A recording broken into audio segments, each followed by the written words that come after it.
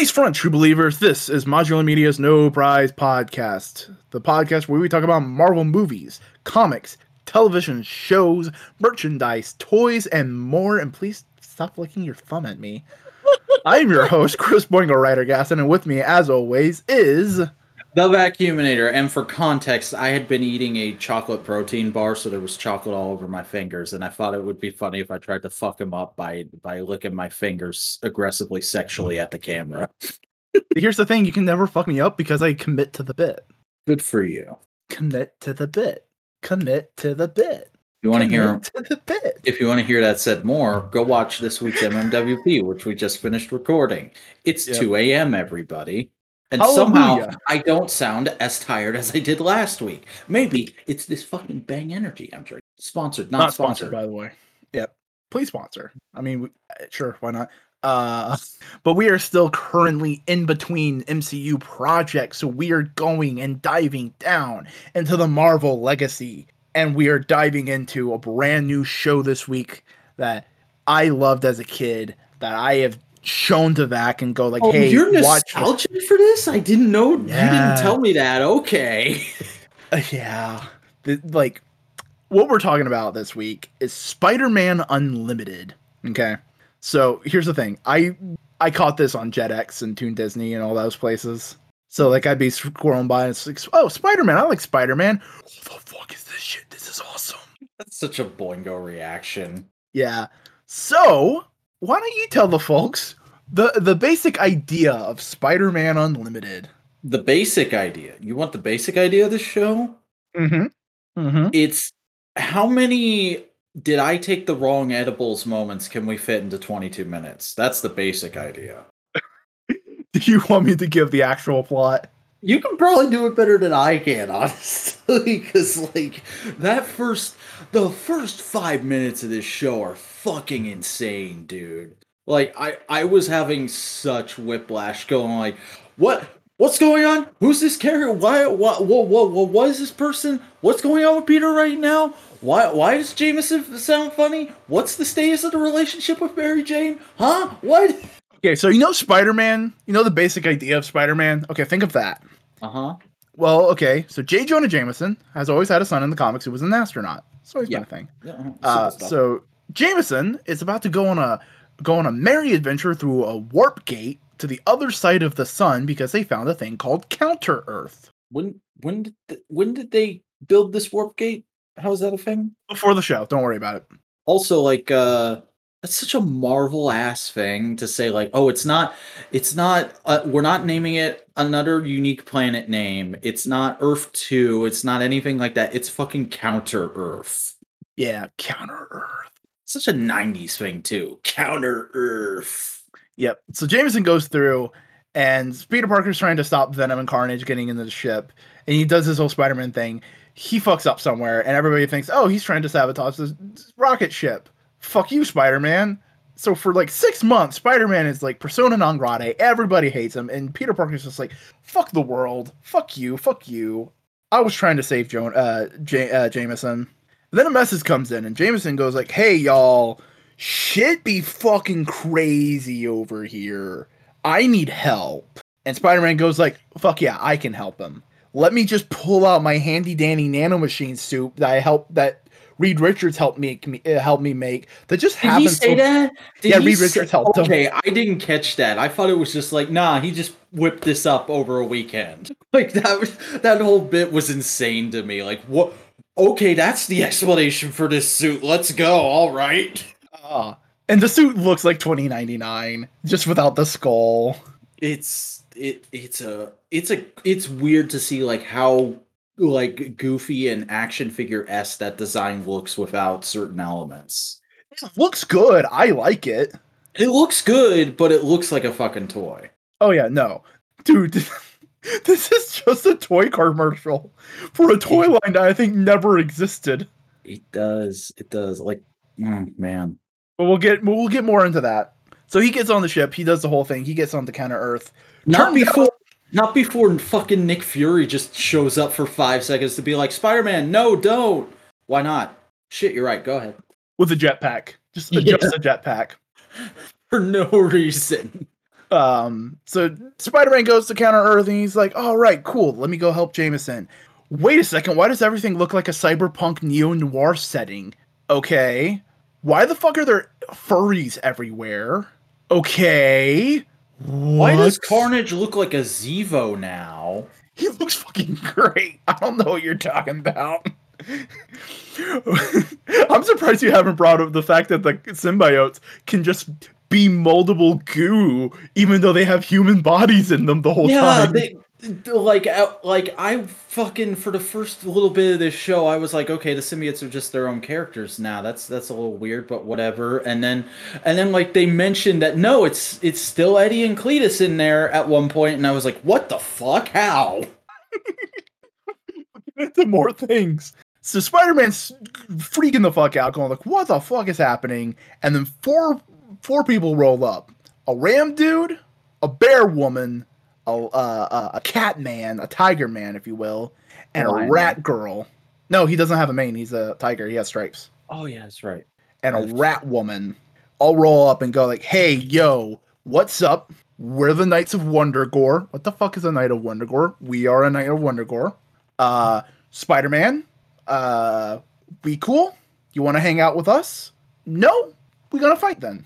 And so they fucking chase him. All the while, Rat Woman's fucking horny on main for Spider Dick. This dude, fuck me. Was that hard to take at first? Like I was like, how has this not been parodied to death on like the level of the 60s show? What the hell? Why is there not like where's the secret subculture of people that ship them and make embarrassing fan art and fan fiction when they're 12? Show me that fucking alternate fucked up universe, goddammit. I am swearing like crazy tonight. I apologize. Yeah, but basically, Spider-Man's trying to figure out what the fuck's going on. He's using all of his new powers and abilities of the suit, trying to escape these knights. And he does. And the knights eventually... No, he doesn't. The knights eventually catch him, and they got him in a thing, and they're trying to figure it out. All the while, again, Rat Woman, horny on main. She wants the spider dick. She wants to breed with that spider boy. And you know it makes sense when you remember what her name is. Lady Vermin. Spiders are also considered a vermin and a pest. But they get the spider guy, and that's just the first episode. Yeah. That's all the primary setup. So you went into this blind. Yeah, I also love how you fucking skip over the fact that like there's a scene with Mary Jane in this that implies they're living together and probably maybe married, I don't know, and he's just like, yeah, I'm just gonna fuck off to another planet, don't worry about it, I'll be back in time for dinner, don't worry about it. For an indeterminate amount of time. I don't know when I'll be back. The only lines Mary Jane gets in this show, this is the thing that fucked me up. This and Fury were like the two things I was like, what? Why would you throw these characters in if you're just going to do this? Because Mary Jane has this scene after all the stuff of like Spider-Man getting shit on across New York, where she's like, oh, I feel so bad for him right now. I wish he'd just quit and just be my husband. Because he's not happy now and he deserves happiness. And then he's just like, yeah, I do. I'm going to fuck off to another planet and leave you here alone. What? What? The worst part. We'll get into the worst part. Because what we only, the plan was to only watch the first 4 episodes. So that's all Vac watched, the first 4 episodes. Mm-hmm. I watched 3 last night and 1 tonight to kind of keep myself fresh. I decided to watch all of them, all 13 episodes. It gets fucked, dude. Does he get No. But Peter Parker Harem Pro Tag is in full swing. Oh my god. So in the second episode, we get some backstory for this whole thing. We finally get some understanding. So the High Evolutionary, which is a Marvel Comics canon character, decided, you know what? Fuck Earth. I don't want to be on Earth anymore. I see Counter Earth. I'm gonna go there. I'm gonna go build my paradise. If I'm wrong, is this like completely different from the fucking comics? High Evolutionary? Yes.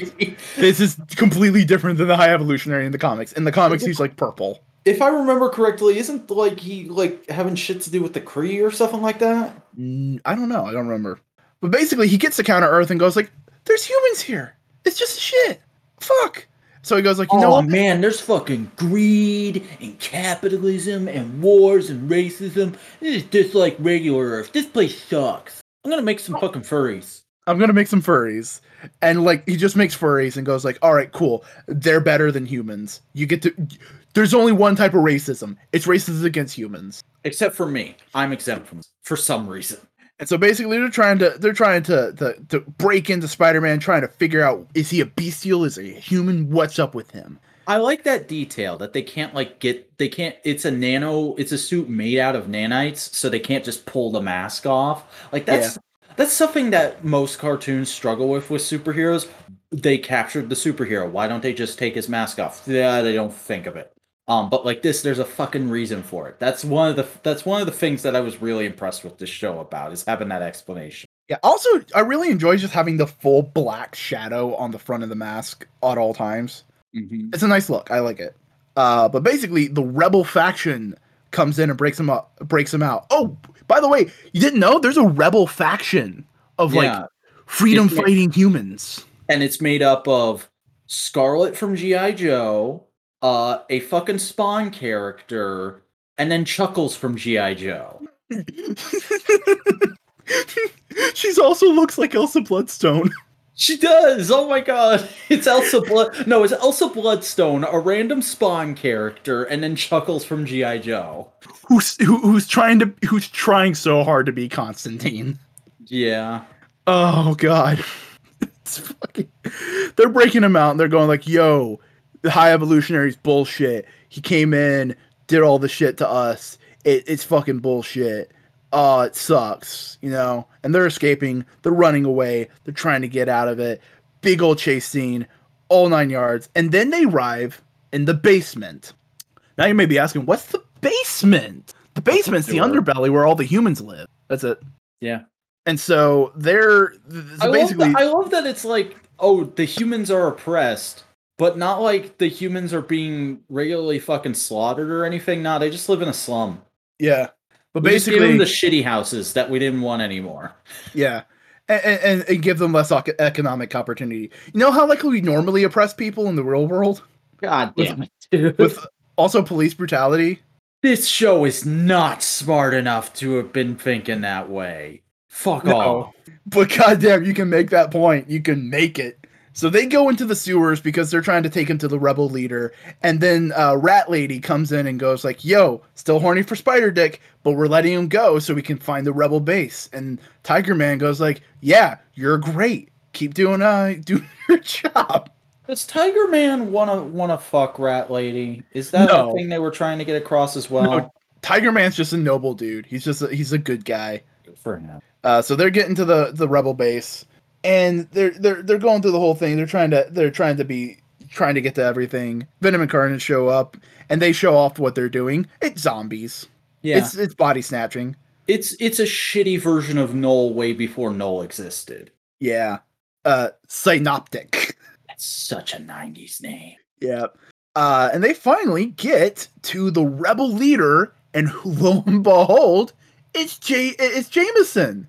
John Jameson. Voiced by John fucking Payne. I popped over that. Do you know who John Payne is? No. He is a voice actor from the mid 90s to early 2000s, and like he kind of dropped off for a little bit, and then he did the fucking reboot of Superbook. He was a bunch of voices in that, and then he hasn't done anything since. But he is a major voice from my childhood, because he voiced Duke in the mid-2000s CGI G.I. Joe movies. And this wasn't like something I watched a lot as a kid, but I caught it a couple times. He's Dr. Watson in Sherlock Holmes in the 22nd Century. Oh dear God, that's another 90s ass fucking TV show. Yeah.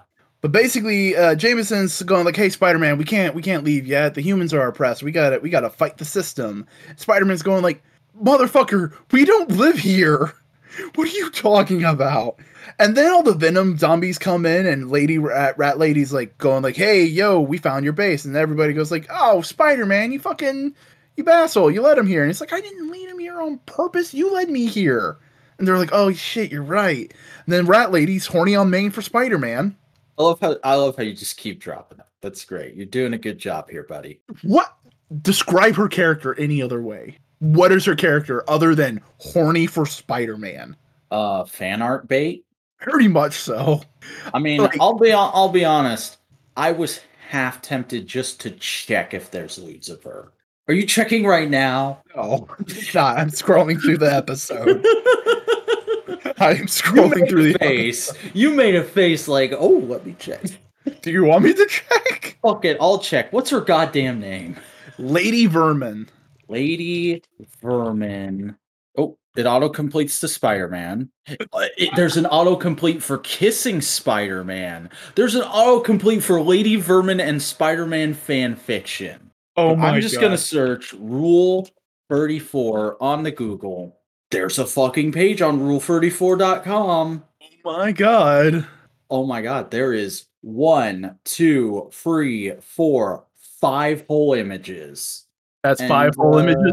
More than I thought there would be.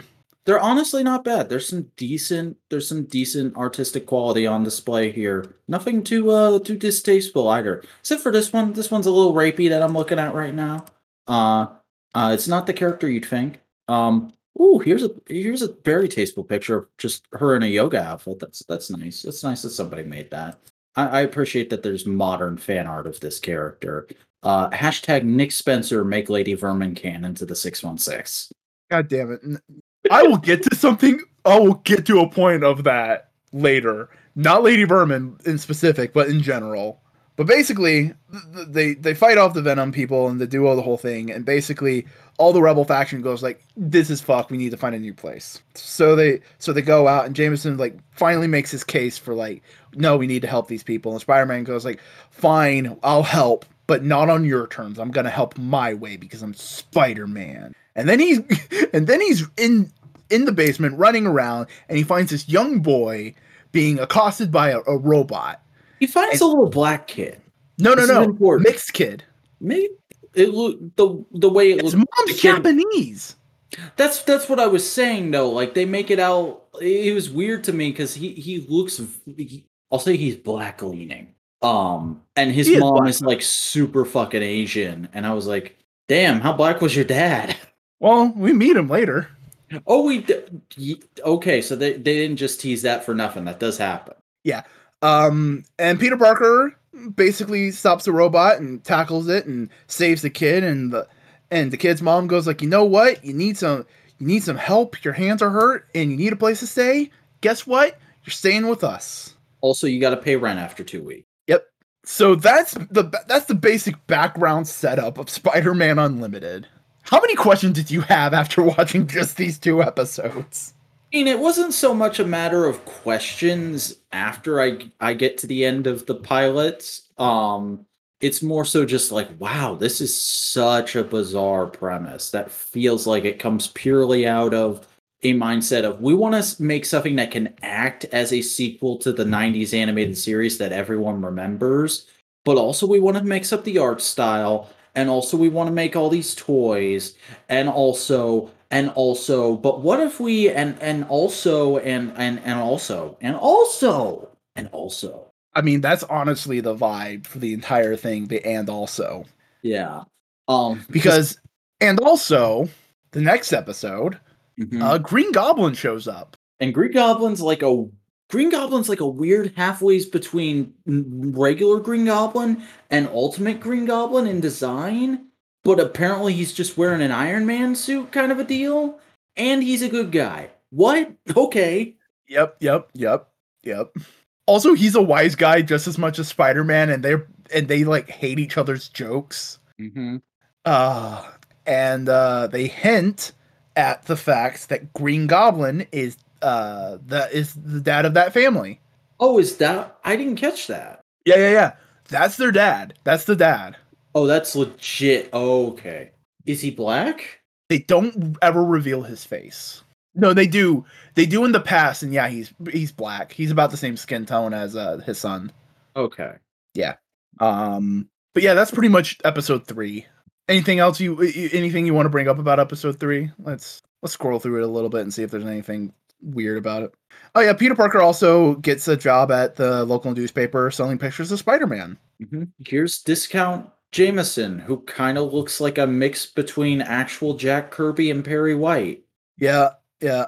We also explore the synoptics some more about what the whole Venom and Carnage plan is, what their whole goal is. Because remember, they were trying to get to that planet because they sensed that the synoptic was there, which I found very odd. I'm like, if you guys knew the synoptic was there, why weren't you always trying to get to this planet? Yeah, If they this weren't really doing is any a sequel to rockets the 90s show. from New York. Mhm. Um Also, and can we sidebar? We'll talk about some aesthetics with this show real quick. yeah, let's talk about the vibe. Because, like, fucking the art style of this show is one of the most interesting things to me. Because it feels like they said, okay, we want it to look kind of like the 90s show. Like, I keep saying the 90s show. This came out in 99. But, you know, the 90s show that everybody remembers. Yeah. The Aerosmith. Yeah, we want it to kind of look like that. So it could probably maybe be a backdoor sequel to it. But also, we're very influenced by comic book art, so we're gonna make it look kind of like Jack Kirby and also kind of like Steve Ditko, and those three things just mix together to make one of the most generic '90s animation styles. Yes, but the designs themselves are interesting. I like the Spider-Man suit. I like aspects of it because it feels it's weird. It just has a vibe that I dig. I mean, I'll flat out say it. I like the Knights of Wondergore designs enough that I would buy Marvel Legends of them. The Knights of Wondergore are great. I like this Green Goblin design. Not as Green Goblin full time, but like a Green Goblin. That's dope. I dig it. Respectful disagree. Oh, come on. I love the wings with the little hands. Not for me. The Rebels are all cool looking. The Rebels are cool looking in like a dumb 90s way. Oh, like these are great. These are great only in the context of this show. I don't want to. If these characters ever showed up somewhere else, I'd want their designs to be completely different. What, you don't like the guy just wearing a t-shirt and a tie? No, I'm not a fan of Chuckles. He's one of my least favorite GI. And a sleeveless fucking trench coat. And a fucking tattoo that just says "Mom." Oh yeah, because he's super British, yo. Isn't this such a realistic British accent? Because for some reason, for some reason, this planet is exactly the same as Earth, except it's post-apocalyptical now. And look at all the furries. Look at all the furries. Here's a turtle man. You like this turtle man? God damn. Also, there's a lot of Japanese fashion influence in this too. Yeah. Because there's one random background girl who has like a plushy bear aesthetic. Like she has plush bears. Yeah, Peter saves her like within the first few minutes of him arriving on Counter Earth. Yeah, that's like a complete Harajuku style, like fashion, like old school, like of that time. That's Japanese fashion to a T. Yeah. And then like the sound design for the show is one of the things that really caught me. Was like, this doesn't sound like a cartoon to me. This sounds like a late 90s, early 2000s video game. Like, this put me in the mind of shit like Deus Ex or even fucking Spider-Man 2, the video game. Like, that kind of shit. I mean, it's good sound. It's good music. I love the intro. The intro is fucking banger. It's so fucking 90s, but, like, it works. And it's like, it's the perfect way, the way they storyboard out the comic book origin. And, like, I love how the animation style and that goes from we're kind of Jack Kirby to we are exactly Jack Kirby, Steve Ditko, depending on the panel we're showing you. Yep. Mm-hmm. But then we have episode 4, which is the last episode you watch, which is Deadly Choices, where we get some backstory on that Spawn character. Yeah, Bandage Man. I don't remember his fucking name, even though I watched that episode like a couple hours ago. Where basically Saram kidnapped a kid off the street and conducted horrific experiments on him. Yeah, so he stole something from Saram, which turns out to be a biological weapon that both groups have to team up to get back from him before it destroys the city. Because the kid thinks it's like, oh, maybe this might cure me, because he wants to be normal. And also, there's a beautiful moment, is like, when he's a kid, he gives Sir Ram, like, a piece of candy, thinking, like, oh, innocence of youth. And Sir Ram just like, nope, kidnap. All the while the dude's running away. Everybody's trying to figure out the kid, just try and solve the problem, get the bomb, and everybody's freaking out. It's like, oh my god. All the while, this guy can hide anywhere because he's just living bandages, which is honestly a very cool and unique superpower. I really dig it. Yeah, he's Ragman. Yeah, it's really dope. I dig it. It's a cool vibe. Chris, do you understand what I did there? No. Ragman is an actual character from DC. Oh, okay. When did he come out? I think he's been around since like the 60s or something like that, but he didn't get like a proper solo series. He had like a maxi series towards the tail end of the New 52, and I remember hearing good things about it, but I never read it. But yeah, basically Bandage Boy is running around and the Knights of Wondergore and the rebels have to team up in order to stop the kid. And that's pretty much it. It's just backstory for the kid and like showing that some of the knights are more amicable than others. Like Sir Ram just hates this idea and he doesn't want to do it. But the Tiger's going like, bro, we need their help. It's easier, man. Come on. Mm-hmm.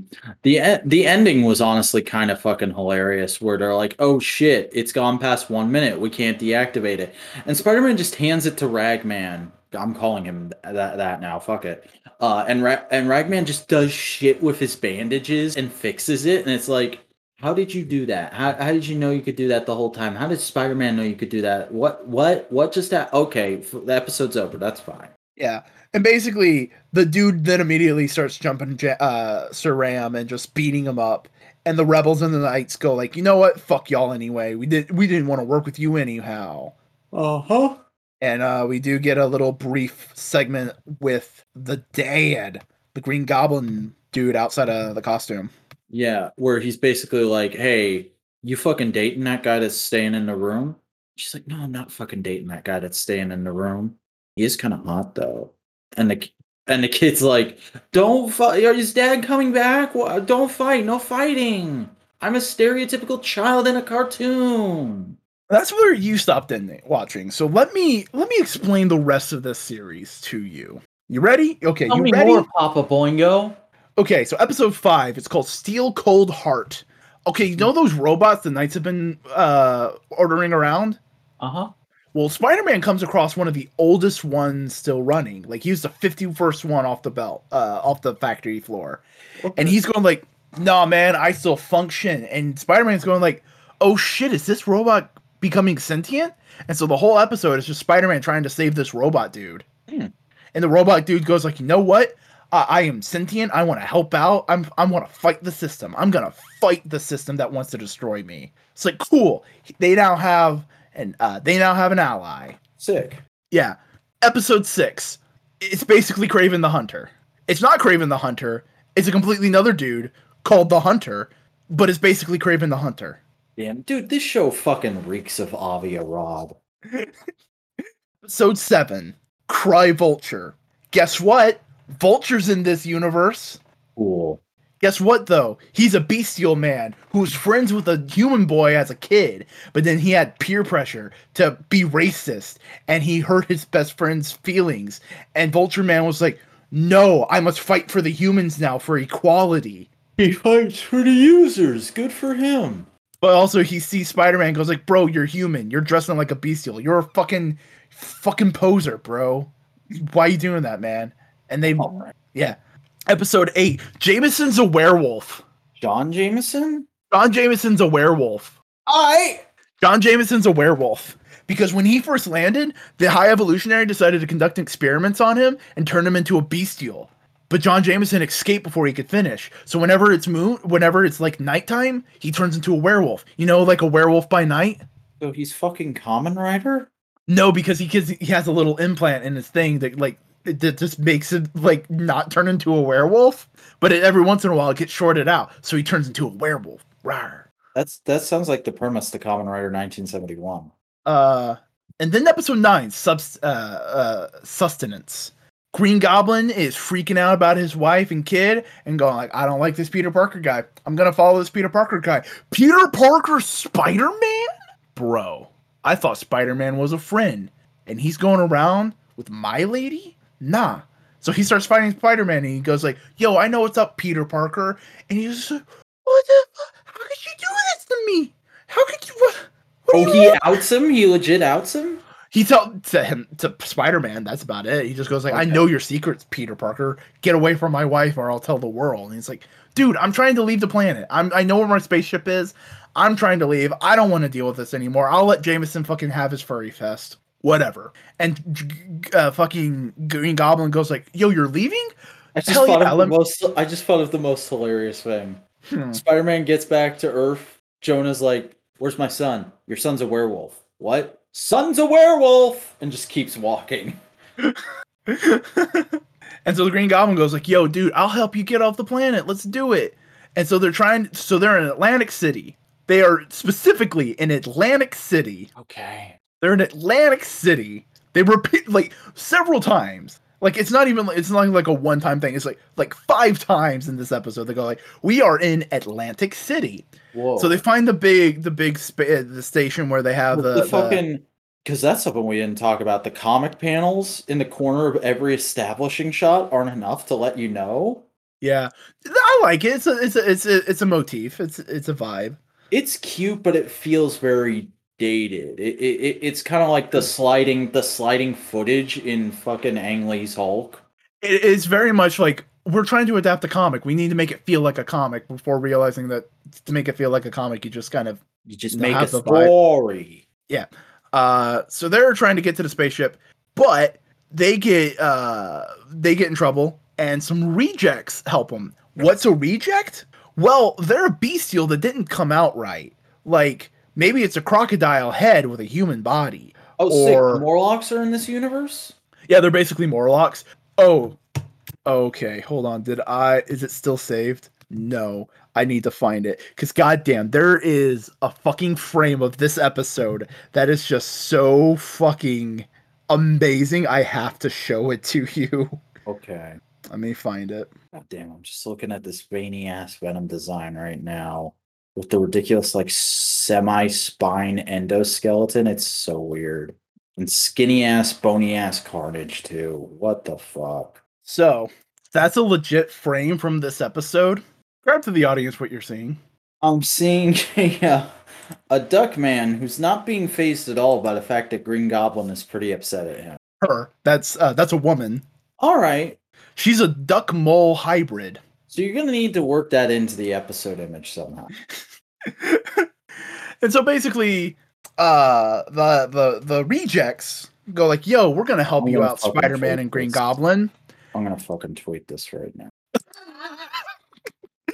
You listening to me talk about I'm gonna tweet this on the modular account. You are the duck lady. I am Green Goblin trying to explain Spider-Man Unlimited. So true. I'm not giving it that caption though, because it won't make sense. No, but goddamn, that's like it's shit like that makes me go like, this needs to be the biggest fucking meme. Why isn't the show more of a meme? It's so fun. That's what I'm about to try and start. I so want to just cut out that duck head and use it as an emote in my Discord server. Good buddy, you fucking shit. All right, I'm gonna tweet this. Maybe I should also do that Green Goblin head too. But so the rejects go like, "Hey, we're gonna help you out, guys. Let's take you to our leader." Their leader is a giant caterpillar lady with the head of like a green alien with the big old eyes with butterfly wings on her back. But she's a caterpillar. Okay. And they go like, "All right, cool. We're gonna take you up to the fucking base, and we'll do the thing." They get to the base and they go like, "Sorry guys, there's actually a reward for you, and we were thinking of like turning you in to the High Evolutionary so they could just leave us alone." And they're like, "You really think that's gonna happen?" And they're like, "Fuck, you're right, man. I guess we're fighting with you. All right, let's do it." And so they try and get to the spaceship. It goes off, and Spider-Man can't hold on. It leaves the atmosphere. It's going back to Earth. But Spider-Man's not in it. He's stuck on this Earth. There's nothing he can do. Fuck. What's gonna happen now? Episode 10. This is gonna be your favorite episode. Guess what? Chuckle fucks a main character in it. How long is the show? How many episodes? We're on episode 10. There's 13 episodes. Thank God. Okay. So, turns out his name's Bromley. Bromley used to have a family before Shock and Awe. The High Evolutionary took over and made all the Bestials things, and they kicked all the people out of their houses. So he got separated from his family and his brother, and he's looking for them. And guess what? The High Evolutionary and the Knights of Wundagore, they know where they are. And so they go like, hey man, if you bring Spider-Man here, we'll take you to your family. You don't like Spider-Man that much anyway, right? And he goes like, you know what? Yeah, let's do it. So he tricks Spider-Man to coming down, getting trapped. And he go like, all right, cool. Here's the information about your brother and all this kind of stuff. And like Spider-Man goes like, Bromley, you're being kind of an asshole. And he goes like, you know what? I am being kind of an asshole. So they escape and they go like, oh, right, where's your brother? With this basic bitch melodrama? Oh, no. It gets better. Oh, boy. So they find out where his brother is. He's working in the underbelly of the High Evolutionaries castle in the middle of New York. There's a castle in the middle of New York. By the way, this Counter-Earth has a New York. It is New York. Yeah, that was something that kind of threw me. Like, I think they say it in episode 4 that they're in New York, and I'm like, what? What are the fucking odds that he just land on this Earth's version of New York? What the hell? So they go, so they're starting to break into the castle, and Spider-Man goes like, I know what we can do. We can hide in the service thing. Well, I'll dress up in the uniform, and because I have a spider mask, they'll think I'm a spider bestial dude. And they do. And he's like, oh, hey, we're coming in. And they're trying to sneak in, and guess what? Spider-Man uses the power of Horny on Main to trick the rat lady. Because he's scrolling by, and he's trying to bring Bromley in, and Bromley's in a basket, and he's just pushing him along. And Lady Vermin goes like, Spider-Man, what the hell are you doing here? And he just pushes the cart off to the side and goes like, I'm here for you, Lady Vermin. I just can't stop thinking about you. I'm horny on Main for you, Lady Vermin. Peter, that is false pretenses. You never want to do that to a lady. They're fucking crazy. She'll rip your eyes out, man. So she gives Spider-Man a kiss on the cheek and goes like, all right, meet me in my room in 15 minutes. I want to get pretty for you. It's fucking 2:30 in the morning. My mom is sleeping directly below me. You cannot fucking drop shit like that on me. Shit, she doesn't say it, but Spider-Man shows up to Bromley, and he goes like, okay, what's happening with Lady Vermin? And he goes like, oh, she wanted to have 50 minutes to get into something more comfortable. Like, there's a reason. Please tell me this is as bad as that shit gets. Yes, that's as bad as it got. That's why I kept repeating. She is horny on Main for Spider-Man. Mm-hmm. She wants that spider dick. So they go down into the basement of the castle. Remind you, it's a castle in New York. Also, I love how you just told me all this, and like literally right now, I've just been having the episodes play on Disney Plus while we're talking. I literally just went past the scene where he sits down all like mournfully and goes, "Someday, somehow, I'll get back to you, MJ." Oh yeah, all the while, every once in a while, there's moments where he like sees MJ and his landlady's face. When she's like saying like, "Oh, Spider-Man, like you need to do something about the world. Like you need to be a good guy." And he goes like, "Oh man, that's something MJ would say." And remember the redheaded rebel lady? She eventually says like, "Spider-Man, you're kind of an asshole. You should help people." And he just goes like, "Come on, MJ," and he grabs her shoulder and she just looks at him and goes like, "Who the fuck is MJ?" And he's like, Damn, Peter, I'm embarrassed for you." Okay. I haven't even finished this fucking episode. God. So Bromley and Spider-Man are in the basement, and they find the water treatment area. The way they treat the water is they have these giant vats of water and catfish men in them. Not catfish men. Like dudes, catfish. And a person with a giant electric pokey stick is on the top going like, fucking clean the scum. Eat the scum, you scum suckers. Zap. Okay? And 5 seconds later, they're watching this. And the dude who was doing it's gone. And the person who picks it up, it's Bromley's brother. His brother's a fucking torturing catfish man. And it's like, oh no. What's gonna happen? Bromley goes up to his bro and goes like, bro, it's been so long. It's so good to finally see you. And his brother goes like, oh yeah, it is so finally good to see you. I can turn you in and get a promotion. I'm evil. Haha. Oh wow. What a surprise. Fucking M. Night Shyamalan. He's done it again. So they have a big old fight, whatever, and Bromley fights his brother on the fucking pathway on top of the goddamn water vats. He pushes them into the water vats. Oh, guess what? It's all the catfish men he tortured. So they just grab him and drown him. They drown him. Like, they kill this dude in this kid's TV show. Dick. So that at the end, Bromley's just going like, "Oh man, I killed my brother, but I guess I have my real family, the rebels." That's fucking sad. I feel really sorry for Bromley. If I were Bromley, I'd kill myself, honestly. All right, next episode. The Venom symbiote gets separated from Eddie Brock. We have an Eddie Brock episode, but here's the thing. Let's go! Eddie Brock is so addicted to the Venom, even though he doesn't want the symbiote back because he wants to die a man. He's gonna die because he doesn't have the Venom symbiote. So Spider-Man's trying to save his life. So he's trying to find the Venom symbiote, get it back on Venom. And when he does, he accidentally destroys the clinic that his landlady owns. Oh no! And he gives the Venom symbiote back to Brock. So he saves Eddie Brock's life. And she's just going off on Spider-Man, going like, "Fuck you, Spider-Man. He would have died a man. He wouldn't have become a monster again. And you destroyed all my shit. You're a fucking asshole, Spider-Man. Fuck you." And he just goes like, "Man, no matter where I go, everybody just hates Spider-Man." That's that episode. Well, maybe you should stop being such a fuck up, Pete. All right, episode 12, Sins of the Father. All right, this is a Kieran episode, the redheaded rebel girl. She's the granddaughter. She's the granddaughter of High Evolutionary. Fucking called it. And she doesn't know it. And he goes like, "Oh shit, you're my granddaughter that I thought had died. Oh my god, I want to turn you into a bestial so you'll be accepted by our new society." And she's like, "No, I don't even know who you are," because he doesn't tell her. Did the High Evolutionary fuck one of his furries? No, he had human children. Lame. Yeah. The creators of this show are fucking cowards. If you're gonna put furries in your show, have someone fuck a furry. I mean, Spider-Man almost did.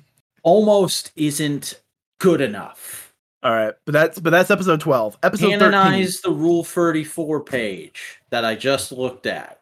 Episode 13, Destiny Unleashed. So Spider-Man, the Rebels, X-51, Green Goblin. Who the fuck is X-51? Robot. Oh, okay. Yeah, he's called that. That's his name, X-51. Okay. So they all team up to fight the High Evolutionary bullshit, do all that kind of stuff. They're trying, all that kind of stuff. All the while, they get all the humans get captured. They're about to be fucked up and experimented on. Oh no, Cletus Cassidy and Venom and Eddie Brock lose their symbiotes. They're just by themselves now. And Cletus does absolutely nothing weird and crazy. He's just a normal dude. Ooh. Okay. So they're trying to escape. They're trying to do this whole thing, right? They're fighting. They're doing the whole battle. Spider-Man eventually gets everybody loose, and they're about to run and escape. And Eddie Brock goes like, "No, man, you don't realize what's wrong here. The symbiotes put a dead man switch that if I was ever separated from the symbiote again, the synoptic would explode and spore all over New York and turn everybody into symbiote zombies. And then the whole thing fucking explodes from the underground. And that's the end of the series. 10 out of 10. That's the end. 10 out of 10 IGN. There is no more Spider-Man Unlimited. It ends on a giant-ass zombie cliffhanger. So I checked in the credits. It was actually him. Avi Arad, what the fuck? Some people like to fuck Rat Lady. Fuck you, Avi Arad. I'm so glad you're not involved with Marvel anymore. So that's Spider-Man Unlimited. What are your feelings on this show? Well, obviously, Avi Arad is a secret furry. We've learned that this week. Because I'm just going whole hog on the fuck Avi Arad bit, I guess. But, nothing wrong with furries. Sure. This is definitely a product of its time. Very, very, very, very hardcore on that aspect of it. It's not bad. Like, I would struggle to call this outright bad. It's just fucking weird. It's one of the many, many weird random shows from the 90s that you just look back on and go like, how the hell did this get made? What was going on? Well, how many edibles did they take? Oh, look, Scott McNeil got some work. Good for him. Yeah, he's a good John Jameson. Mm-hmm. No, that's John Payne. Scott McNeil is fucking Carnage in this show. Oh, okay, yeah. And you know who Scott McNeil is, motherfucker? Yeah, he was in Beast Wars. Yeah, he's fucking Waspinator. Yeah. And Rat Trap. He's Rat Trap and Waspinator. Speaking of Rat Trap, I just fucking... God, did you really just say that? Holy shit, dude. I saw it. I had to take the shot. I never thought you would be the one to make a sex pun on this joke. Wow. Oh man, but nah, this show goes in fucking weird places. But it's like, here's the thing: it does not feel like it's not a Marvel property. It feels 100% Marvel. This feels like this feels like another way of doing Spider-Man 2099. Like if Spider-Man 29 was Doom 2099, Peter gets catapulted to a post-apocalyptic future. Yeah, but But like, instead it's an alternate Earth that just exists in our solar system and we never noticed until now. This is fucking what if Spider-Man went to Mondas? yeah, dude, like, here's the other thing. Like, several times they show a raccoon man who just looks like Rocket Raccoon. Cool. Dude, like, this is like one part Rocket Raccoon's backstory. It's fucking God. And there's so much like built-in lore that they were dead ass proud of. The Knights of Wondergore. That's a fucking name right there. They had plans. They wanted 10 seasons in a movie. And they wanted so many toys, dude. This was Carnage, gonna be symbiote. This is gonna be Teenage Mutant Ninja Turtles with that toy line. This is what they wanted. And like fucking I'd go back and buy some if they existed. Like fucking where's my Pixel Dan video of the forgotten Spider-Man Unlimited toys? I want that to exist, but that toy line probably doesn't even exist, and I'm sad now. I've made myself sad, boy. I'm looking because oh my god. Okay, no. These are customs. Custom Marvel Legends. Hey Hasbro. Just like I'm not asking for every character, but like if you could just give me like a fan channel exclusive Knights of Wondergore set, I'd buy That'd be it. fucking dope. I would buy fucking Spy Rat Lady and do a bunch of like her dominating Spider-Man joke posts. The fucking her putting her hand on the wall and leaning over Spider-Man. Goddamn, but like, also technically, Peter Parker henshins. Yeah, He has a henshin device. yeah, that's the whole thing. So here's the thing: if I ever work at Marvel, I want to do a comic that is just a continuation and sequel to this. I mean, good luck with that. They couldn't even keep a continuation to the 90s X-Men cartoon selling. Like, don't do a big thing. Like, do a 6-issue miniseries. That's it. Beginning, middle, and end. Finish the series. End the cliffhanger. Deal with the zombies and then get Peter to fuck off Counter-Earth. The zombies unite the people and bring peace. It's the end of Watchmen, but it's this goddamn show. And then I would write a normal Spider-Man story where he goes into an alternate universe, bringing all the dumb shit, because this is so dumb and I love it. The real question, Boingo, is Yes. did you or did you not have a childhood crush on Lady Vermin? No. Well, what the fuck was the point of doing this podcast? To talk about this dumb show. This show isn't dumb. It's fine. It's weird, but it's a perfectly fine show. And I think the fact that it's a fine show is the weirdest thing about it, because there's no reason this show should be good. Could be a train wreck. It should be the next mutation of Spider-Man cartoons. But it isn't. It's adequate. It's fine. It's like you can watch an episode and go like, that was fucking weird, but I was entertained.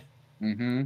Like I get the feeling that this would be a great comic YouTuber drunk first reaction video kind of a thing.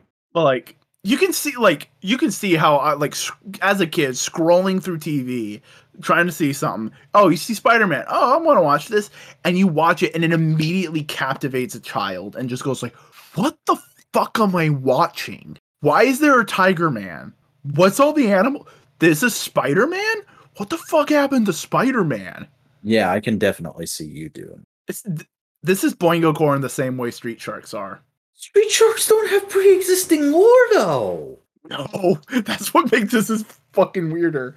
Also, I want to point out, guess what other show's going on around the same time? Batman Beyond, isn't it? Batman Beyond. Sick. Because Batman Beyond started January 10th, 1999. Spider-Man came out October 2nd, 1999. So not enough time that it could have been a rip-off, but enough time that is probably similar ideas just happening to strike at the same time. I mean, The Matrix did come out in 1998. You know the story with Batman Beyond, by the way? No.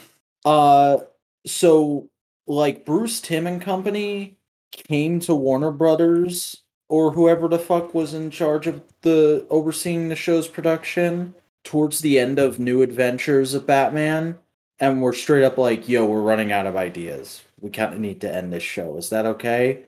And they were like, what if we put it in the future? That's really hot right now. What if we put it in the future? And they were like, that's the dumbest fucking idea ever. There's no way we can do that. And Warner Brothers was like, think about it over the week. Please, for us. Fine. And then they came in on Monday and went, so here's our story Bible. We really like this concept we've come up with. Can we please do this? Also, I was still right in saying Scott McNeil voiced John Jameson. He did the voice for Man Wolf. Well, I didn't get that far, so how was I supposed to fucking know that? I know, I'm just pointing it out. Oh man. This fucking whole series is just fucking it's a ride. It's a ride. So tell me, Vec, do you read any comics? Well, before we get into that, there were a few Marvel Legends reveals today. Do you want to talk about those? Oh yeah, let's go into my Discord server. I can throw you links actually. I've got all the articles up. All right, cool.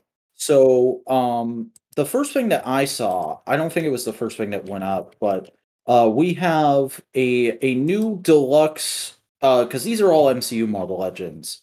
And for the last few weeks, we haven't talked about a lot of them, but Hasbro has been doing this new subline of Marvel Legends, the Infinity Saga, of like these deluxe boxes of regular Marvel Legends figures that are like going back and redoing specific figures that they either missed or like were from way early days of new Hasbro Marvel Legends and need the update. And this one definitely falls under that second category because this is Iron Man Mark III from the first Iron Man movie. And I'm gonna be honest, like it looked so good, I was half tempted to cancel my rule on not collecting MCU Marvel Legends. It looks really good.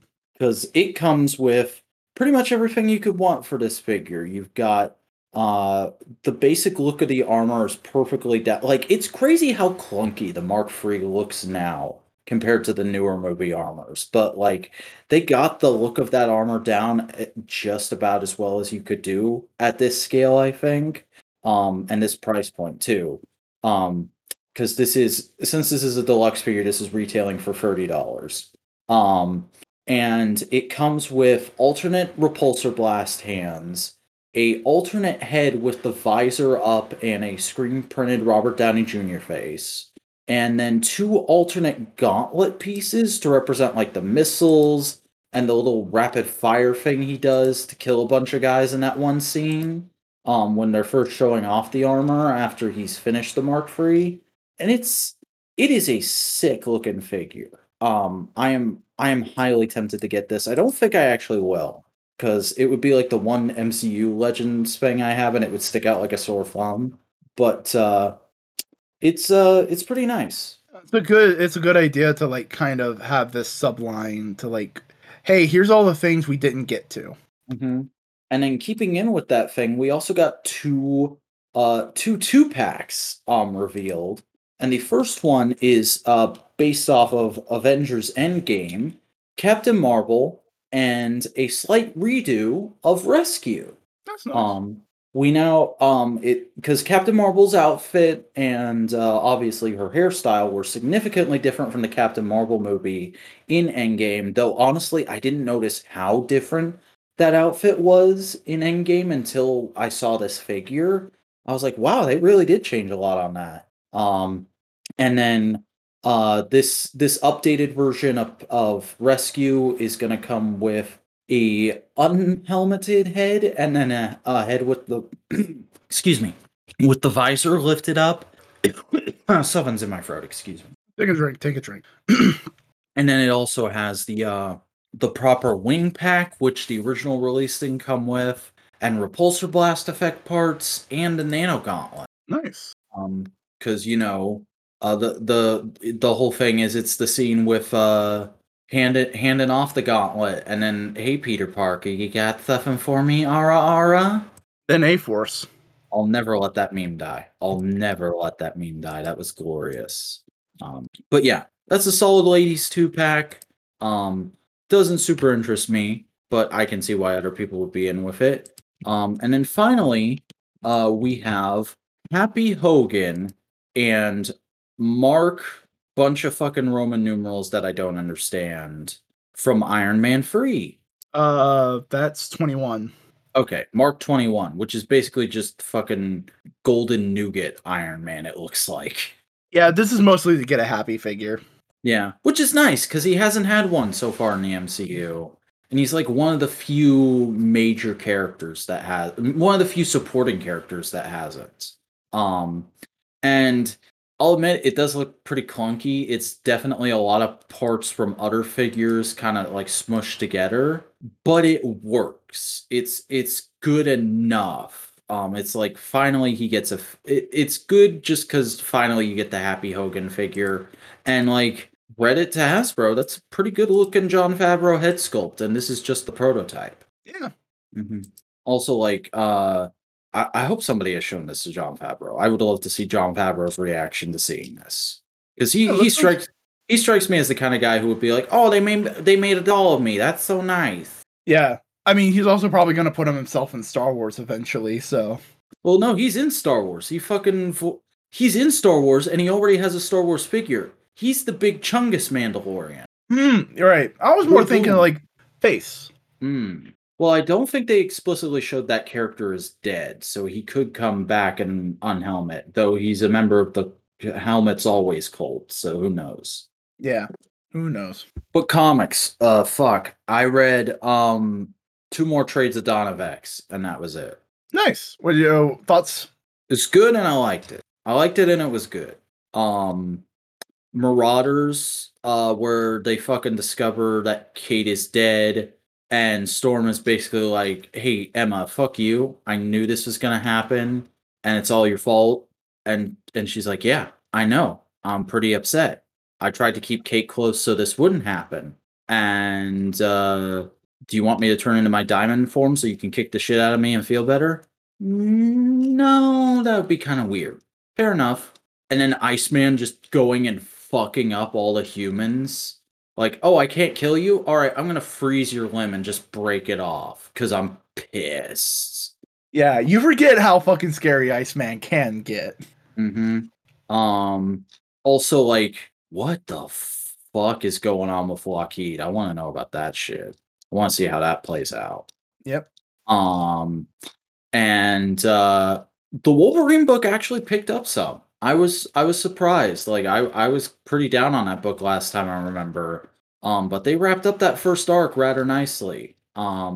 Maybe totally get into Wolverine bonding with that detective character. He's a cool dude. Family man. Yeah. Let me just keep scrolling here. Oh, the fucking scene where Wolverine gets the fucking cuckoos to just throw themselves all over Quentin in order to get him to help with Wolverine's mission is so hilarious, because they just fucking turn to him and go, "All right, this is great, but we want to be a part of Cable's harem. Get us in with fucking Cable. You're his uncle. You can do it." Except the one cuckoo who actually does like Quentin Quire. Yeah, that's what made it even more hilarious, is I knew that because you had told me. And I'm like, Oh, this is going to be great to see how this plays out. Quentin's actually shaping up to be one of my favorite X-Men characters right now, just because he's such a shitbag. Mm-hmm. He's just fucking hilarious. And then, like, I'll admit, I still don't love it, but the shit they did with Domino and Colossus in X-Force was about as well handled as I think you could be on a concept like that. Yeah, because it's a weird thing. It was like Domino didn't want to be resurrected and have a full body back again because it, like there's a part of it that felt weird and everything, and like she died on a mission and she came back and she was like, "No, it's fine. I'm all okay." And Colossus just like, This feels a little weird. I'm not sure how I feel about this. Yeah, and it felt like they were really setting them up to be an item, which felt weird. Cause like there's the fucking comic book nerd in me who's like, just get it back with Kate. Just put him on the fucking Marauder. Just do it, please. Just do it. I want my classic pairing. But Yeah. like, yeah, stuff and things. Um Unless you ask Brian Michael Bendis, he goes like, no, Peter Parker needs to date Kate Pryde. They need to be a thing for some reason.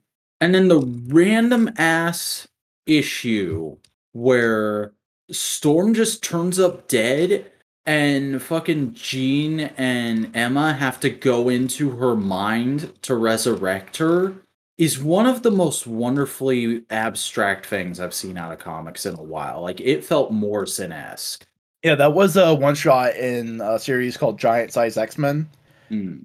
They did a short series of like every issue was an individual X-Men character, and that was Jean Grey and Emma Frost. They got their own issue. Mm-hmm. That's also the issue that really kind of lays out a lot more hints that of the poly relationship, because it begins with Jean Grey coming in on Scott, holding Scott's hand, and then as she's leaving, she gives a kiss to Wolverine in full view of Scott. Yeah, and they're fine with it. It's like, oh, okay, cool. And Wolverine and Scott are just chilling outside the whole time. Being bros, best bros. Also, why the fuck is the outfit Jean wearing in that not just her regular outfit right now? It's not great, but it's so much better than the dress. It's the 90s version, isn't it? Without the head sock, though. No, it's like different colors of the 90s version. That makes me like it way better. And the shoulder pads are super toned down. Like there's the final page. Yeah, I like it. I like that version. That's what I think that should be her normal costume. Mm-hmm. Like it's not great, but it's good enough to be Jean Grey's standard costume. And then the fucking Cable solo book starting. Oh my god, I went into that like, yeah, Cable solo book, let's give it a shot. And it just kept taking me in different directions that I was like, whoa, okay, yeah, let's do this. No, the Cable book's fun. The Cable book is real fun. Like fucking it opens with him and Wolverine having a sparring match. And it gets revealed at the end that Wolverine is just throwing the fights so that he can hand out, I think they said it's nodes he's giving to everybody. Like he's a fucking old wrestler trying to put over all the young up and comers that he likes. And that's great. And I skipped over it. The Marauders issue, which is in volume 9, where they find out Yellow Jacket is in Pyro's head and they deal with it. That's great, especially the final scene where they go and they fuck with the kids. Yeah. But no, getting back to the Cable book, that was great. And then just like the whole attitude he has towards Logan and Scott, where he's like sort of respectful and scared of Scott on a dad level, but also like a fuck you dad kind of thing. And he calls Wolverine Uncle Logan, which is awesome. Yeah, man. And then I hadn't been keeping up with comics, so I didn't know about the whole Young Cable thing, but that made me enjoy Young Cable. I go like, yeah, no, fucking Young Cable's dope. Same, because I was going like, okay, that's interesting, but I need to know more. And then this gave me more, and I was like, all right, I'm here for it. Especially because they tease old Cable coming back as a villain. Don't tell me. I'm already invested enough that I don't. Strife comes back. Strife comes back. Okay. Do you know who Strife is? Kinda, sorta. Okay, if you know the vague idea, don't worry. It's Strife. Okay. I do have a question though, just because I need clarification. Yes. So are Pixie and Armor supposed to be his harem, or are they just friends of him? They're just friends. Okay. Because the way the first issue, because I've only read the first issue, the way that plays it, I was like, it could be either way, especially with Make More Mutants being a thing. No, the Cable book goes pretty hard on the fact that Cable is dating one of the cuckoos. Oh, okay. Like, he's dating one specific cuckoo, and Emma does not like enjoy Cable dating her daughter. Is that a thing? Are the cuckoos like literally Emma's daughters? They're her daughters in the same way X-23 is Wolverine's daughter. Oh. So they're a clone, but their DNA was fucked with in the cloning process, so they're a different entity. That's how they get around the fact that they can still be resurrected, even though they don't resurrect clones. Also, the other thing I love about the Cable book, they brought in fucking Rom shit. I Yeah. popped so hard when I realized what that sword was. It's Rom boy. Rom. Except we can't bring in Rom. But we can use Space Knights and all that shit, so why not? They say Solastar. It's cool. I like it. And then we got the Brood issues where Brood becomes leader of the Brood. And that shit was just crazy and awesome in an action movie kind of way. Especially the fucking bit where Cyclops first shows up to the fight and he just goes up to Magic and is like, Commander. And she just goes, Captain. And he goes, Can I have some holes to shoot my eye beams into? She's like, Sure, coming right up. I love that whole vibe. Craig, you got disconnected. I guess we're using Garrick this week. All right. And then the fucking bit where he's like, hey, can you hold the line? And she's like, and he just goes, good girl, and walks away. God damn, I love Cyclops being like the badass who can just talk to all the badasses and like everybody just sort of like, fuck you, Scott, you're right, but fuck you. Mm-hmm. Also, those issues were like my first comic book experience with Havoc and the other Summers brother, and fucking I had no idea that oh my god, what's his fucking name? Purple Mohawk Man. What's his name again? Gladiator? Yeah, I had no idea Kid Gladiator was a thing. So they bring in Kid Gladiator, and I'm like, all right, we can do that for a minute, okay. But now you have some experience with Gladiator because of the Phoenix Saga. Mm-hmm. I still don't like his design, but he was written fine in these issues. But yeah, those issues were just fun. That was just fun, like crazy action main book stuff. And then I'm trying to think if I've scrolled past it, if it was like an X-Force thing or where did that happen? I'm trying to think of it before I get to. Oh yeah, it happens in X-Force. The fucking reveal of the Green Lagoon is the greatest fucking splash page reveal in comics I've seen in a long time. Because they set it up of Xavier's like, yo, we need like a rec center because everybody's just fucking getting drunk in town square and we can't be having that if we're trying to be a legit nation. And Black Tom's like, oh, I got it covered. We came up with we set that up last week. He's like, why had nobody told me? Because we don't want you there because you're a party pooper. Fair enough, I guess. But like, can I still come? Yeah, now that we've told you, I guess. And then like 2 issues later, here's the Green Lagoon. And it's the sickest fucking splash page of just all these characters hanging out and having fun in a fucking bar that's surrounded by like a jacuzzi / pool with like a little island that's a stage that fucking Dazzler is performing on. Oh my god, I love it. You see who's the bartender? Blob. Bob's the bartender. He gets to be happy. Did you just call him Blob? No, I said Bob. Bob.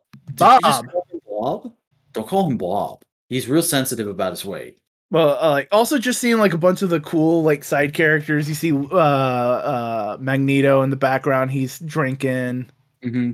Oh my god, the scene where Wolverine has a drinking contest with him so he can steal the helmet. That's so good. Man, and like there's people in the water. They're hanging out. You see some duplicates. Also, Sebastian Shaw's on the bottom. He's puking his guts out. Yeah. And the bit where because Wolverine is there hanging out. The setup is that Wolverine is there hanging out with fucking Gabby and Daken, and like they I forget how it happens, but like a bar fight is about to start, and they're like, "Should we, Dad?" And he's like, fuck yeah, let's fight as a family. It'll be awesome. And I'm like, this is the most based I've ever seen Wolverine. I love it. Yeah. And you also have like Emma Frost and her whole crew walking in like they own the place. You have Gambit and Rogue flirting it up. Mm-hmm. Oh my god, I just noticed fucking Forge is trying to hit on Storm. Also in the splash page, you see Daken and Wolverine playing Healer Roulette. Yeah, that's how it opens, and I just fucking realized, and I'm checking real quick. Damn, Gwenpool is not in this splash page. That would have been a great place to just throw her in somewhere.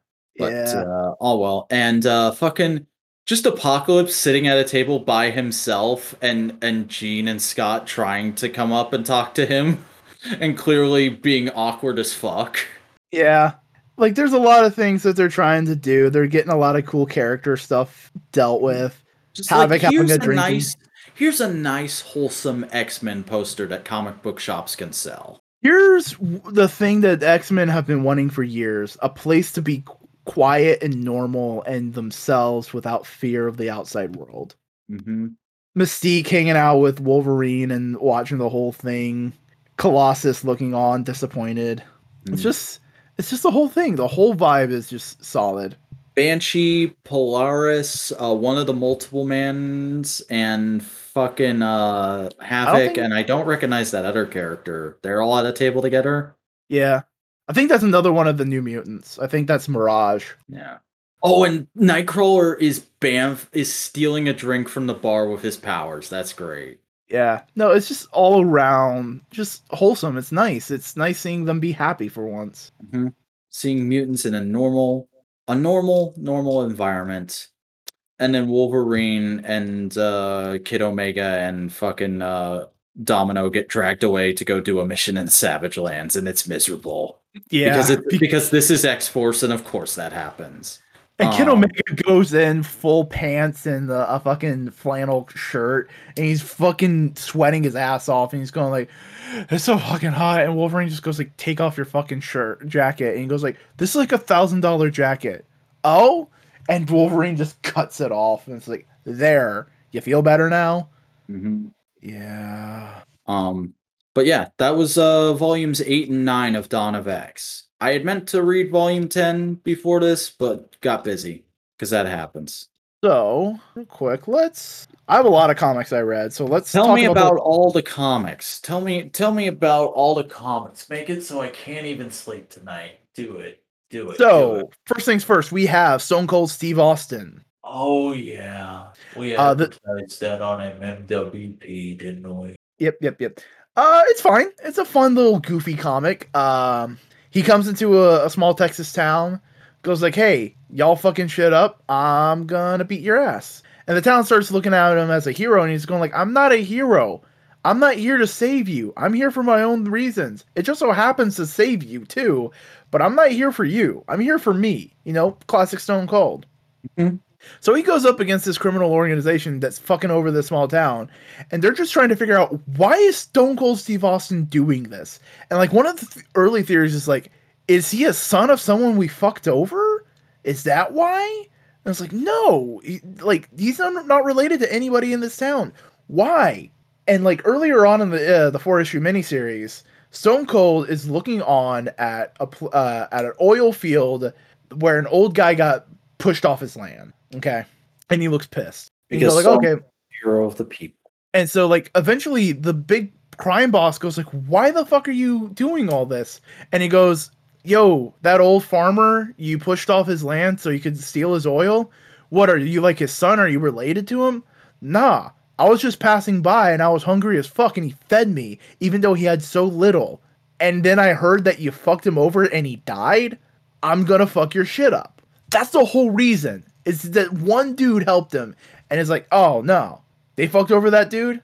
I'm gonna destroy your entire criminal enterprise." Dick. Yeah, it's not great, but it's a cute little story about Stone Cold Steve Austin fighting bad guys. Let's see. I read the second issue of Spider-Man: The Spider Shadow What If story. All right. And it's basically just more Spider-Man diving deeper into darkness and all that stuff and killing people. I read the latest issue of X Factor, which sadly is going to end at issue 10, even though it's one of my favorite X books going right now. Yep. They basically try to start wrapping up a lot of the story that they were dealing with. It's so far satisfying. It's pretty quick, but again, they just gave the writer just a recently notice of what's going on, so they had to wrap it up quick. And basically they realize, oh, wait a second, we are able to do the thing where our mutant powers can combine in interesting ways to do new things. That's kind of dope. Let's see. I read Giant Size Amazing Spider-Man, King's Ransom. It's the end of the current arc. Boomerang basically betrays Spider-Man so he can become a bad guy again, but Boomerang feels really bad about it, and you can tell that that's going to be his story going forward. It's like a redemption, trying to actually be a good guy. Okay. Also, Kingpin brings back his son back from the dead. That's not just something they made up for Spider-Verse? Nope. Okay. It may be inspired by Spider-Verse, though. Heroes Reborn, issues 1 and 2. It's a cool little alternate story thing. It feels a lot like House of M, but Avengers. The basic premise is, what would the Marvel Universe look like if Captain America hadn't come out of the ice? And it's basically DC. It's DC Comics. They do a lot of things like DC Comics. Okay. Yeah. Like, Hyperion is basically Superman. Oh, yeah, I know. I was listening to a podcast where people were talking about the original Squadron Supreme at work today. They fused the Beyonder and Mr. Mxyzptlk. The Hulk is basically Bizarro because this alternate reality is fucking with the Hulk's mind, so he's talking backwards. Okay. And it's basically Blade is the only person who realizes the world's fucked up, and he's trying to get the Avengers back together, and so he's trying to find Captain America and all that kind of stuff. Then I read the one-shots. One of them is just setting up more things in the main series. It's fine. The other one is Peter Parker, the Amazing Shutterbug. It's basically the Peter Parker of this universe, this whole story, where he didn't get bit by a spider, and his life just goes on as normal. And eventually, Aunt May is in a department store while Hyperion's fighting outside, and collateral damage kills Aunt May. So he goes like, I need to get a job to help my uncle.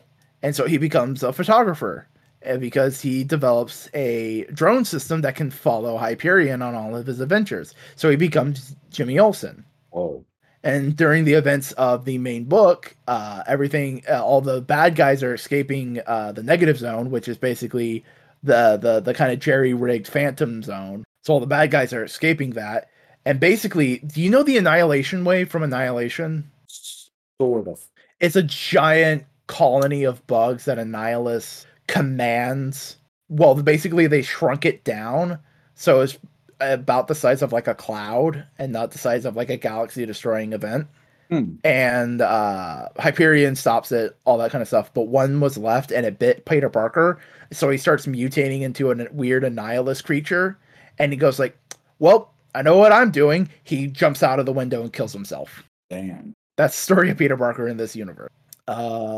Also, Hank Pym is there. He turns himself into Ultron and is like Metallo with the Kryptonian heart, but it's Hank Pym. Pym particles. It's neat.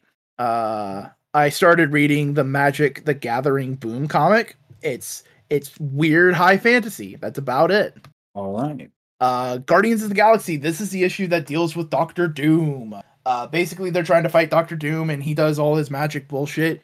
He changes his body into the Hulkling and fights him there, and it's just like, I'm Doctor Doom. You can't beat me. Fuck you. And they figure, oh, wait a second. Dr. Doom's really prideful. If we insult him, he might change back, and we could do something there. So they start saying, like, oh, you can't beat us in your human body? That's kind of lame. And Dr. Doom goes like, motherfucker, I'm Dr. Doom. I can beat you in whatever body I want. So he starts to change his mind over. But then they mess with his magic, and they put him in the body of Rocket Raccoon. So you just see Rocket Raccoon talking like Doom for a few minutes. And they're trying to figure out, okay, what are we going to do with Doom? And then Peter Quill comes up with the idea of like, wait a second, Dr. Doom may be a bastard, but he's a man of his word. And so Peter Quill comes up with the brilliant idea. Hey, Dr. Doom, you're drafted into the Guardians of the Galaxy. Because if you're a man of your word, you'll help us out and not screw us over by being a Guardian of the Galaxy. So basically it's using Dr. Doom's own logic to like make him a good guy. Whoa. I'm trying to breeze through some of these because I can tell you are tired. I'm doing the best. Yeah, I'm doing the best. I am the best. This is a wrestling promo now. Fuck you. We're gonna fight. Curse of the Man Thing. We're talking about Man Thing here. Okay. Who's Man-Thing? He's like Swamp Thing, but manier. All right, sick. Basically, they set up the idea that the new status quo for Man-Thing, where he's a dimension in and of himself, and the dude who became Man-Thing is in it, and they fight people. They fight the person who was causing all the problems. Strange Academy, the newest issue 10. They take a field trip to Asgard. They get disappointed because Thor doesn't come and greet them. It's Volstagg. What a bunch of bitches. Volstagg's awesome. Fuck them. They're teenagers. What do you expect? Them. Also, it turns out that the twins, the Asgardian twins that are at the Academy, they're the sons of the Enchantress. Whoa. Yeah. Hellions, they go on a mission, but Arcade fucks them up. Arcade's the dude who makes death traps. Who did the Enchantress fuck? A random Asgardian. Okay. But basically the whole point of the mission was to build a thing that Mr. Sinister wanted. So he basically tricked his team to do it for him, do the thing for him. And the only person he couldn't do that to is Psylocke. So like the rest of the team has their mind altered to think, oh, we won the battle. We were a superhero team. We did the thing. But Psylocke is just knows Mr. Sinister just sort of fucked them all over. And it's just like, fuck you, you asshole. So pretty much Hellions. The first issue of X-Corp. It's cool. It's basically like, hey, Krakoa, but they're a corporation and they're trying to do corporate stuff and they're trying to sell their goods to humans. This stars Angel Pennant, Angel, the red woman from Hawks and Pox who went on the mission with them. When you know is the their one. fighting? How long does it take for them to fucking use their powers and hit things? And Mr. Duplicate. Boingo, how are you gonna sell a book if there's no fighting? By having a giant fucking helicarrier corporate headquarters that flies to Brazil to save Angel. Whoa. Also, Angel gets hit by something or is like stressed and slowly turns into Archangel. So like he's both. He can be both Angel and Archangel. Yeah. And I started reading the 2020 version of Star Wars Darth Vader. It is dope. I thought I heard people saying it wasn't that good, but I really enjoyed it. You're probably thinking of, oh god, I can't remember the exact. It's like something like Star Wars Vader Visions, which is a book that gets real fucking toxic about some of the ways it writes women. It's real embarrassing. The way they did something interesting with women in this book, because basically this takes place right after Empire. So Darth Vader's going like, okay, who the fuck didn't tell me about my son? Who the fuck didn't tell me about Padme? What the fuck's going on? So he goes on a mission to fucking find out this information. And he eventually gets to he gets to Tatooine because he's looking up things, and then he sees a woman who looks exactly like Padme. And you're going like, is that fucking Padme? Are they making Padme alive? What the fuck's going on? Next issue? No. Remember the handmaidens of Padme in episode 1? Mm-hmm. They all lived. They all still look like Padme, and they're all trying to get revenge on whoever killed Padme. It's Anakin Skywalker. So, like, they don't know Darth Vader's Anakin Skywalker, but they think Darth Vader killed Anakin and Padme, so they all lead him into a trap on Naboo with all, like, the people who were still loyal to Amidala, and they go like, hey, Darth Vader, you killed Amidala and her boyfriend. Fuck you, we're gonna kill you. And Darth Vader goes like, no, you're not. I'm Darth Vader. So he gets out of that situation. He gets to the Emperor, and the Emperor goes like, bitch, I told you to get your ass home, and you didn't. Fuck you. I'm removing your robot limbs, putting you back on Mustafar, and you have to crawl your way back here on your own with no force. The second I know how you use the force, I'm gonna send the platoon to fucking kill you. Damn, Palpy's an asshole. So Darth Vader's on Mustafar. He's crawling to the mining station. He takes droid parts, fucking welds them onto his robot parts. So now he's walking. He has a big ass fucking robot arm, and he's trying to deal with the thing. And then a fucking Sith assassin shows up and goes like, hey, I'm supposed to make your life harder. And he goes like, motherfucker, you're not even a member of the Sith. You're just following order. You're just doing this because. Yeah, that's what I'm doing. It's like, all right, fine. So he's trying to get his way to Palpatine to go like, motherfucker, I'm killing you, Palpatine. And he gets to the the planet from episode 9. Exegol? Exegol. He goes to Exegol, and they basically go like, "Here, motherfuckers, here's your fucking lore reason why Exegol exists. It's a secret base. How is it powered, and how is all the things done? Guess what? They have a giant fucking kyber crystal that they're torturing for energy. There, you happy?" Oh, But basically, Darth Vader does Darth Vader shit, and Palpatine goes like, "All right, cool, you passed the test. Let's go do shit." And that's the story so far. It's good. So, fucking sidebarring back to X Factor for a second. Did you see that thing where, like, some fucking comic journalist tried to stir up shit about that book getting canceled by being like, yo, look at the torrent numbers for this. Everybody who fucking torrented and read this on Read Comics, you're an asshole because you're the reason the series got canceled. And was, like, trying to at the writer. That's gross. It's I'm pretty sure what is happening is it's getting ended. She's doing the trial of Magneto because it's the same creative team. They're doing trial of Magneto because it's probably related to X Factor, and then they're going to do more X Factor afterwards, restarting at number 1. That's even worse than I thought it was. Because that's probably what's happening, because they're doing trial of Magneto, which looks interesting, but it's pretty late. You're tired. Why don't you tell the people where they can find you? EHEVACUUMINATOR. That is how you spell The Vacuumlator. Go search it on whatever fucking website you want and subscribe to or follow whatever account comes up. Maybe it's mine, maybe it's not. I don't fucking care. I'm excited because the Snake Eyes Origins trailer comes out this weekend, guys. New generation of Baroness simps. Let's go! All right. Well, hey, howdy. I'm Chris Boingo Writer Guest, and I make video essays and editorials on YouTube.